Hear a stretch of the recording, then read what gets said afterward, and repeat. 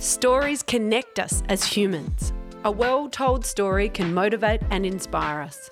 Storytelling is the ultimate superpower. Be the Drop is a weekly podcast that investigates how to tell stories that engage. Join me, Amelia Veal, on our shared journey to become better storytellers.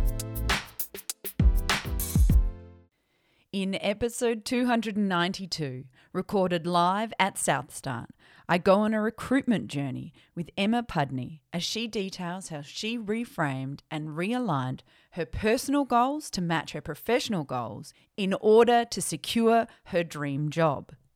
Emma explains the detailed and at times confronting steps that she very consciously took to become the Chief Technology Officer at Koala. This new job meets the specific requirements she developed in order to ensure her next executive tech role was the best possible fit for both herself and the company she works for. Emma shares her approach along with tips for others looking to successfully navigate their own recruitment journey. This is Emma's version of Be the Drop. Are you starting a podcast? Narrative Marketing delivers a full range of podcast production and training options. Visit narrativemarketing.com.au or hit the link in the show notes for more details. Emma, thank you so much for joining us for our next episode of Be the Drop, which we're recording live at Southstart here at the Wine Centre. I'm very, very excited. I've been having an amazing day, talking to lots of people, presented earlier on, and I'm super psyched. Yeah, and it was interesting. I was reading your bio and trying to get my head around about Space Rack and technology, and you said, no, I've got something different from you. And I'm really excited about what you're going to share with us and your recent journey experience. So get us started. Give us a little teaser of what you've been going through. Recently I went through the experience of changing roles and seeking a new job. And, I've been really lucky over my career that my next role, my next job has just sort of fallen in front of me most of the time. I've worked for three organizations and lots of career progression. And then now, over the last year, I was like, I'm going to move into a new role. I want a new challenge. And it was the first time I kind of went to market to look for that. And I found it. Not only that, but I went as an executive, and it was just something that was super foreign, lots of very uncomfortable, confronting. I wasn't used to getting rejection, and it was a process that really drove me through a lot of self-reflection, and I learned a lot about myself and the industry, and I'd love to share some elements of that story. Oh, fantastic. And it's interesting because we were saying before, there is the big resignation conversation and the impact of COVID and the last few years and people working from home and going through this self-reflection process. I think we're seeing more of that. So certainly what you're talking about is very topical because you've been through that experience and learnt some things, and got some tips to share with us. Apparently some of them are controversial, so I'm looking forward to hearing that. But so that first bit, you went through a lot of self-reflection. So what was that part of the process? Yeah, so, I certainly had enjoyed and experienced a lot of growth in my previous organization, but I kind of reached a point where I wasn't getting enjoyment out of it. Like the role, the environment for me and what I valued was not giving me the energy I needed. So what I did was it was over a Christmas break, so I gave myself space and time to think about this rather than, making any knee-jerk reaction kind of, hey, I just need a new role and I'll take whatever comes up. And I sat down and I actually went, okay, I'm going to write out my thoughts. I'm going to be very deliberate, and when you put things on paper, it forces your mind to structure the way that it works. And so what I ended up doing was creating this document, which was had three main categories. The first was, what am I seeking in an organization? What am I looking for in that? The second was, what am I looking for in a role? And then the final one was, what am I looking for in a culture and the people that I'm working with? And, we can dive into each of those three areas and what they meant to me. But what it gave me was a way of steering myself and my values. So, there's some very tempting things that can come up. There's a lot of people tapping people on shoulders and offering amazing salary packages and all this sort of thing. But if it doesn't truly align with the direction you want to take yourself, then even if you take that role, you see it all the time. 12 months, 18 months, 2 years later, you're looking for your next job and you're not getting that fulfillment. So I really wanted to nail that fulfillment factor, and that was my process. I kind of created this document. And it's interesting because we spend a lot of time at work. So I think that fulfillment piece that you're talking about, and often people will, talk about salary as a decision maker, but is that going to provide fulfillment on this holistic day-to-day, do the job? And it's so if you look at it from a reverse perspective, you can absolutely see that salary doesn't do that. Because as a leader, I've hired lots of people. I've had people leave my team. I've done the save scenario where someone says, oh, I'm going to such and such, and they give me this much money, and you go in and you counter the offer. And inevitably, those people still leave within 6 to 12 months because you're not changing anything by giving them more money. Unless it's a very specific scenario where it's like, I can't afford to pay my bills and I need it to support my family, which isn't that common in the tech, the tech space, then that money really isn't going to be what's driving their real reason for leaving or moving or joining. So yeah, and don't get me wrong, it is super duper tempting. I mean, I was approached by top 4 consulting firms and all of that sort of thing, and the prestige and idea associated with working for these amazing companies that have these like prestigious brands and lots of cash, and I'm like, oh, that's very tempting. But again, I took myself back to what were those key values that I had written down and identified as what will make me happy and fulfilled, and that's essentially how I got to be where I am now at Koala. So you came up with, in that document you said 3, you've got 3: the organisation, your role, and then culture. Yep. Like, how did you come up with those 3, and then what are the elements you put in that to weight it? Like, what do you actually measure, record? How do you fulfill that document? Well, that's it. Well, when I started, I decided, look, I think I might look for a new role. I chatted to a few people, and this is going to be one of the things I sort of suggest later on in Lessons Learned, but I chatted to a few people and they'd say, oh, what are you looking for? And that's a very open-ended question, and I want to be able to save everybody some time and be able to go, this is what I'm looking for. And it's a bit like speed dating. Here's my resume of speed dating. Is this what you do at your company? So, and what happened was, it was, again, I just started putting random thoughts down of the things that I wanted or need or thought of when people asked me that question. And then it's, as I said, putting things on paper structures it. And I found that they fell into those 3 categories: organisation, role, and culture. And to give you some examples of what, how my thought process went for that is like, you look at the things that you enjoy, and you also look at the things that maybe you don't enjoy so much, and they both fulfill part of those requirements. So upon that self-reflection, I was like, I love tech, and I love emerging tech and new tech, and I knew that I didn't want to join an organization where it was like, let's do a big transformation so that we can move to the cloud. I mean, cloud is something I've been doing for the last 10, 15 years. So I want stuff that's leveraging modern technology, IoT, data, AI, all of those more sort of modern technologies. So that sort of fell into, okay, the organization that I go for, I want to have that stream of that modern touch, right? And then I had things like, I really wanted, and this was really important for me, a purpose. I'd worked for organizations where I really enjoyed what I did, but essentially what I was doing was creating a return for the shareholder. And, when maybe the enjoyment of what you're doing then reduces a little bit, what's left? There's nothing left. Or if you go through a bit of a tough time, how do you get yourself to get up in the morning and push through and still be the best you?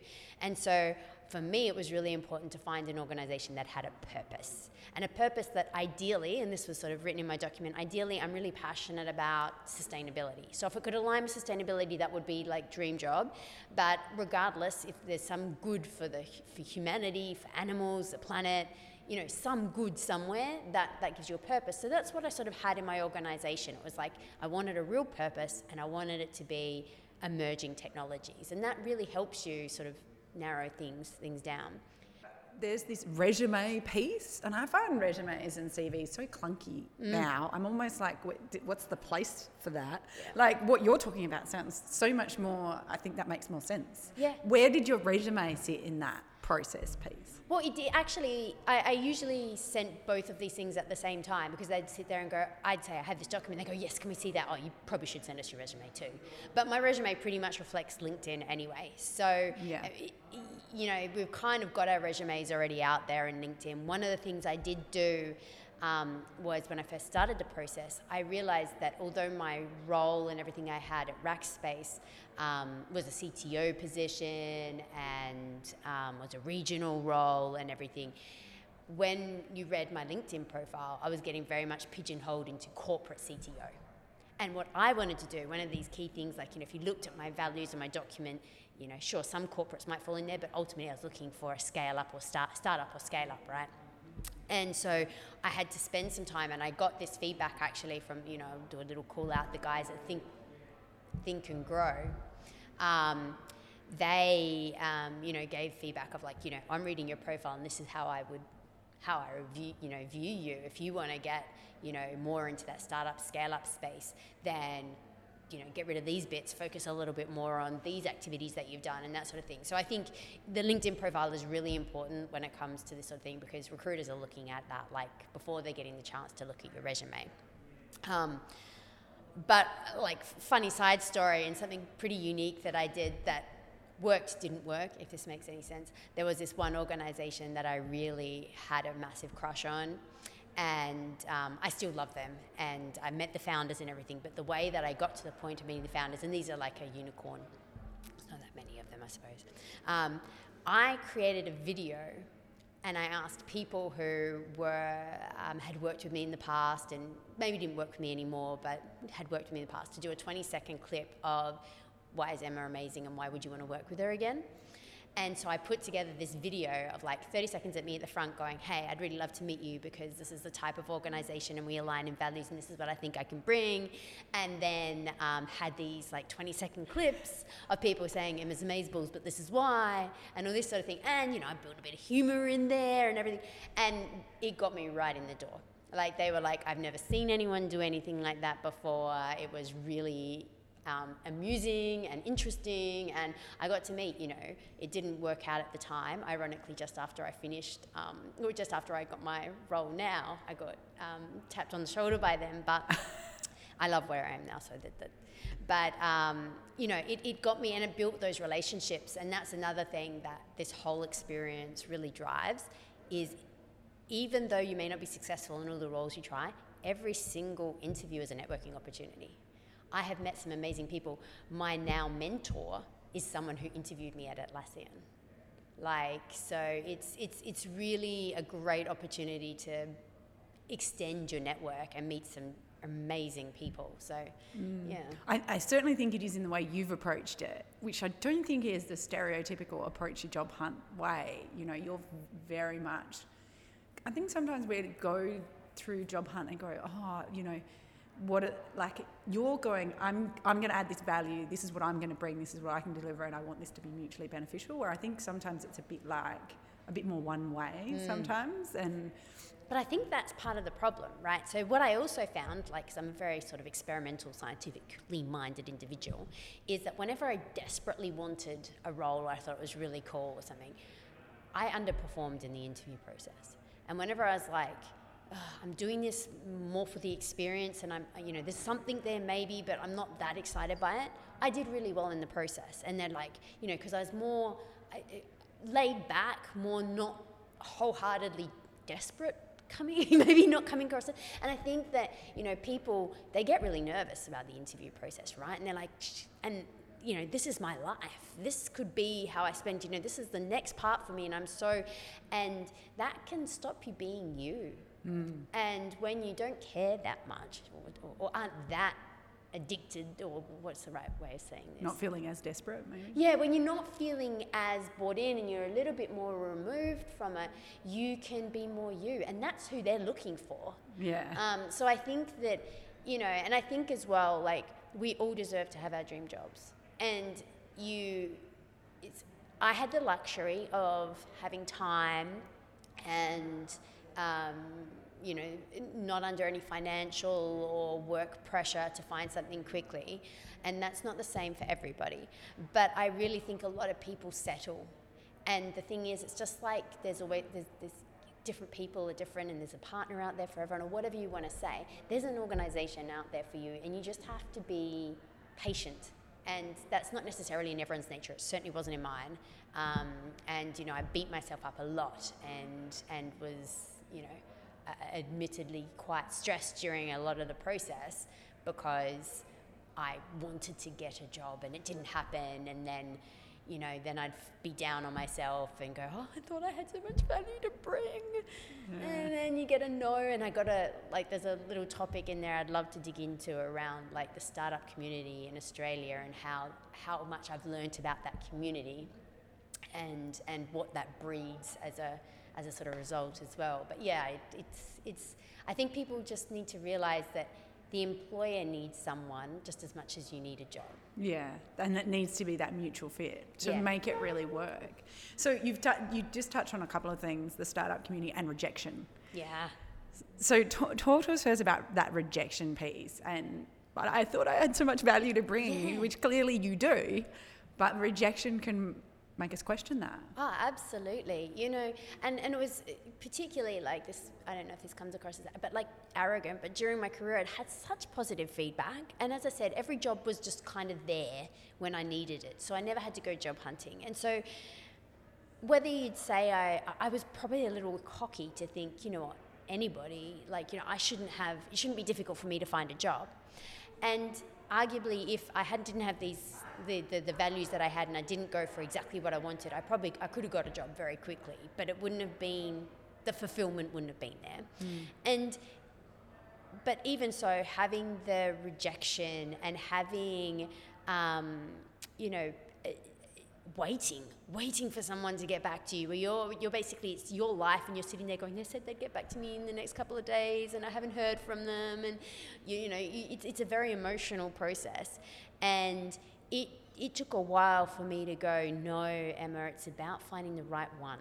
When it's the right one, it'll be absolutely fine. And if this hasn't worked out at this time, and it's not they're rejecting you. They're not rejecting you. They're rejecting your skills and whatever for what they have for their role. It's not personal. It's not, you know, almost all the feedback was, you know, great cultural alignment and lots of great energy, and we love your leadership skills, but you're not a software, and you haven't come up to speed. You haven't had your career in like software development, or you haven't had your career in product management.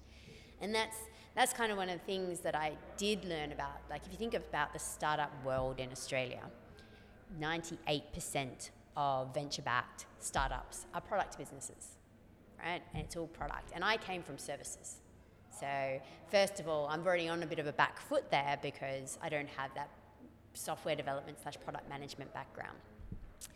And then a lot of the founders and the people who are kicking off these organizations are also first-time founders.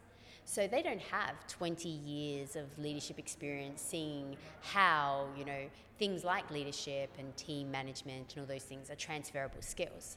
So they're also not necessarily going to be in a risk mindset to take that risk and hire someone who might be a really great fit or leader or whatever it might be, but doesn't have that specific narrow niche skill set they're looking for. So I come from a different industry, I don't have that niche skill set that they're looking for, and then you add in this final one, which I found frustrating, and maybe I do martial arts and stuff, may have punched the punching bag a little bit over, was the number of times I heard, we're looking for someone who's already grown from a startup to a scale up and scaled a team of engineers from 5 to 50 in software development. And I go to myself, how many people in Australia have actually done that from a CTO perspective? It could be a dozen, you know, maybe a little bit more when we're talking about it. And how many of those are women? Probably 1 or 2. So when you look at, I want someone who's done it before, there's never going to be a whole heap of females that can get those roles because the females haven't done it before, because the people who've done it before are typically white men. And so it's like this self-fulfilling, like cascading prophecy of, no one's out there willing to take that little bit of a leap or risk or leap of faith to take those other skills. And, they're first-time founders. They're in the product space and they're looking for someone who's done it before. That's a really small pool of people to be looking for. So I found that very frustrating because, I'm sitting there feeling that I'm oozing capability and value, and yet time and time again getting told, nah, you know what, you're not what the startup community is looking for. You're great, but you're not what the startup community is looking for. So I found that, it was just trying over and over and over again, even knowing that probably they're not going to go for it. I'll still have the conversation, have the interview. It's a new person that I can network with. It adds some value in some way, until eventually I found an organization that is looking to take that leap, is looking for the vision that I can create, is looking for the purpose that I have behind all of that, which was great when I found it. Yeah. And, you've certainly put in the work to get there. And I think that point about these barriers, looking for things that don't exist, particularly for women, as you're saying, how do we break that cycle? Yeah. You need to find those people that are willing to take the risk. So I'm very glad that you did. Well, what's really interesting with it as well is it was one of the other learnings that I had was it taught me a hell of a lot more empathy for the person being interviewed. So I've gone through my whole career pretty much not having any interviews. I'd only ever done one interview, and that was the job I got at Rackspace. Like, that was my entire life. But I'd interviewed hundreds of people.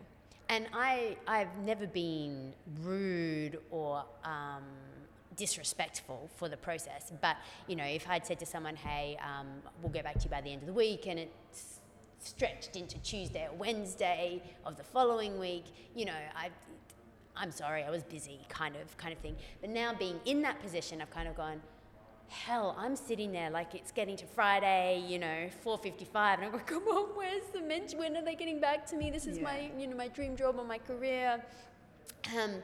I think I learned a lot more empathy for the candidate through that process, and I have changed and the way that I work with candidates now to be more empathetic to how they might feel in that situation and so forth. So it certainly taught me as a leader as well. It helped me grow as a leader in my style and that sort of thing with hiring.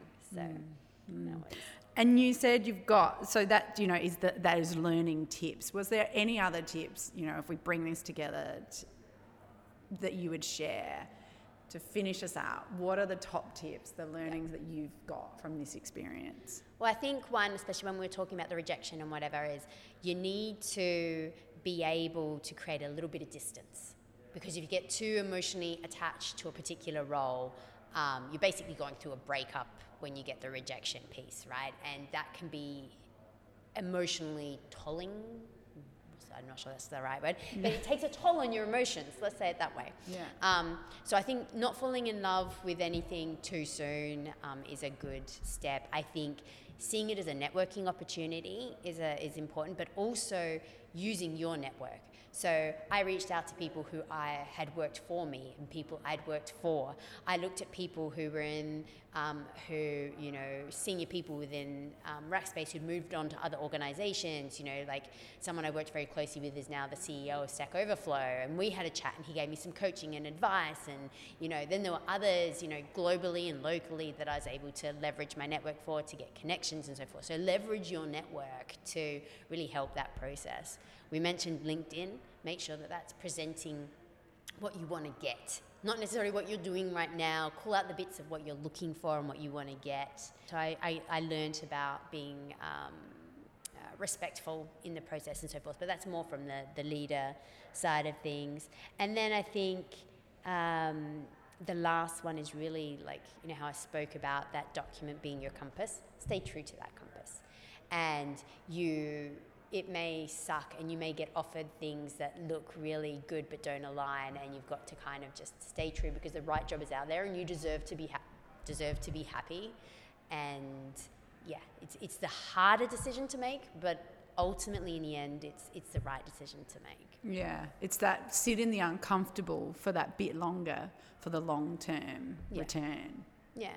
And I mean, like, to sort of round things out, like if you sort of finish the journey, Emma's gone looking for a job for 12 months, and then, you know, if you look at, say, the document I explained, then you've got like Koala. For me, it's like they are massive on creating sustainable practices, sustainable materials. So they had that real purpose alignment that I had. They're a B Corp. They've donated millions of dollars to conservation and stuff. You know, that just resonated from a purpose perspective so strongly with me. They're e-commerce, and they're looking at things like, you know, there's the future of connected products. Think of your furniture and connected products. There's manufacturing and smart manufacturing. There's so many cool emerging tech. So that, you know, ticked those boxes for me, and I was able to go, yes, that's alignment there.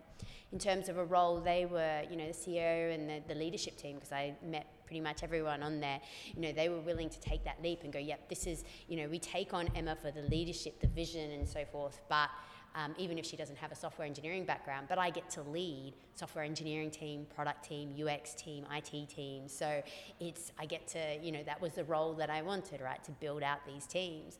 And then finally, on a culture perspective, you know, they've got a very, like you've seen, I don't know if you've seen their marketing, but they've got a very cheeky feel to them. And that's very much how they like to be internally. But it's also a very respective culture. It's a very working flexibility, which is important to me. I'm a mum of 2 kids. I need that and want that flexible working capabilities and stuff. So that, you know, all of those things, you know, it took a year and a bit, but I found all the things that were on my list. And now I'm able to kind of like feel that that's a fulfilling role for me and the direction that I want to go. So, you know, the happy ending of the story. Well, thank you for sharing in such a detailed, insightful way, that journey, because there are so many valuable, you know, even if people just pick some of those bits from what you've learnt and been through. So thank you so much. My pleasure. Thanks for joining me for another episode of Be The Drop. Don't forget to subscribe in order to ensure you never miss out on one of our weekly episodes. Be The Drop is produced by Narrative Marketing, where we believe that stories connect individuals and that powerful storytelling can positively impact the world. To unleash your storytelling superpower, visit narrativemarketing.com.au or check out our social links in the show notes. To contact me directly with any specific comments you have, you can email me via amelia@narrativemarketing.com.au. And don't forget that whilst a task or challenge may seem overwhelming, a waterfall begins with one drop, and look what comes from that.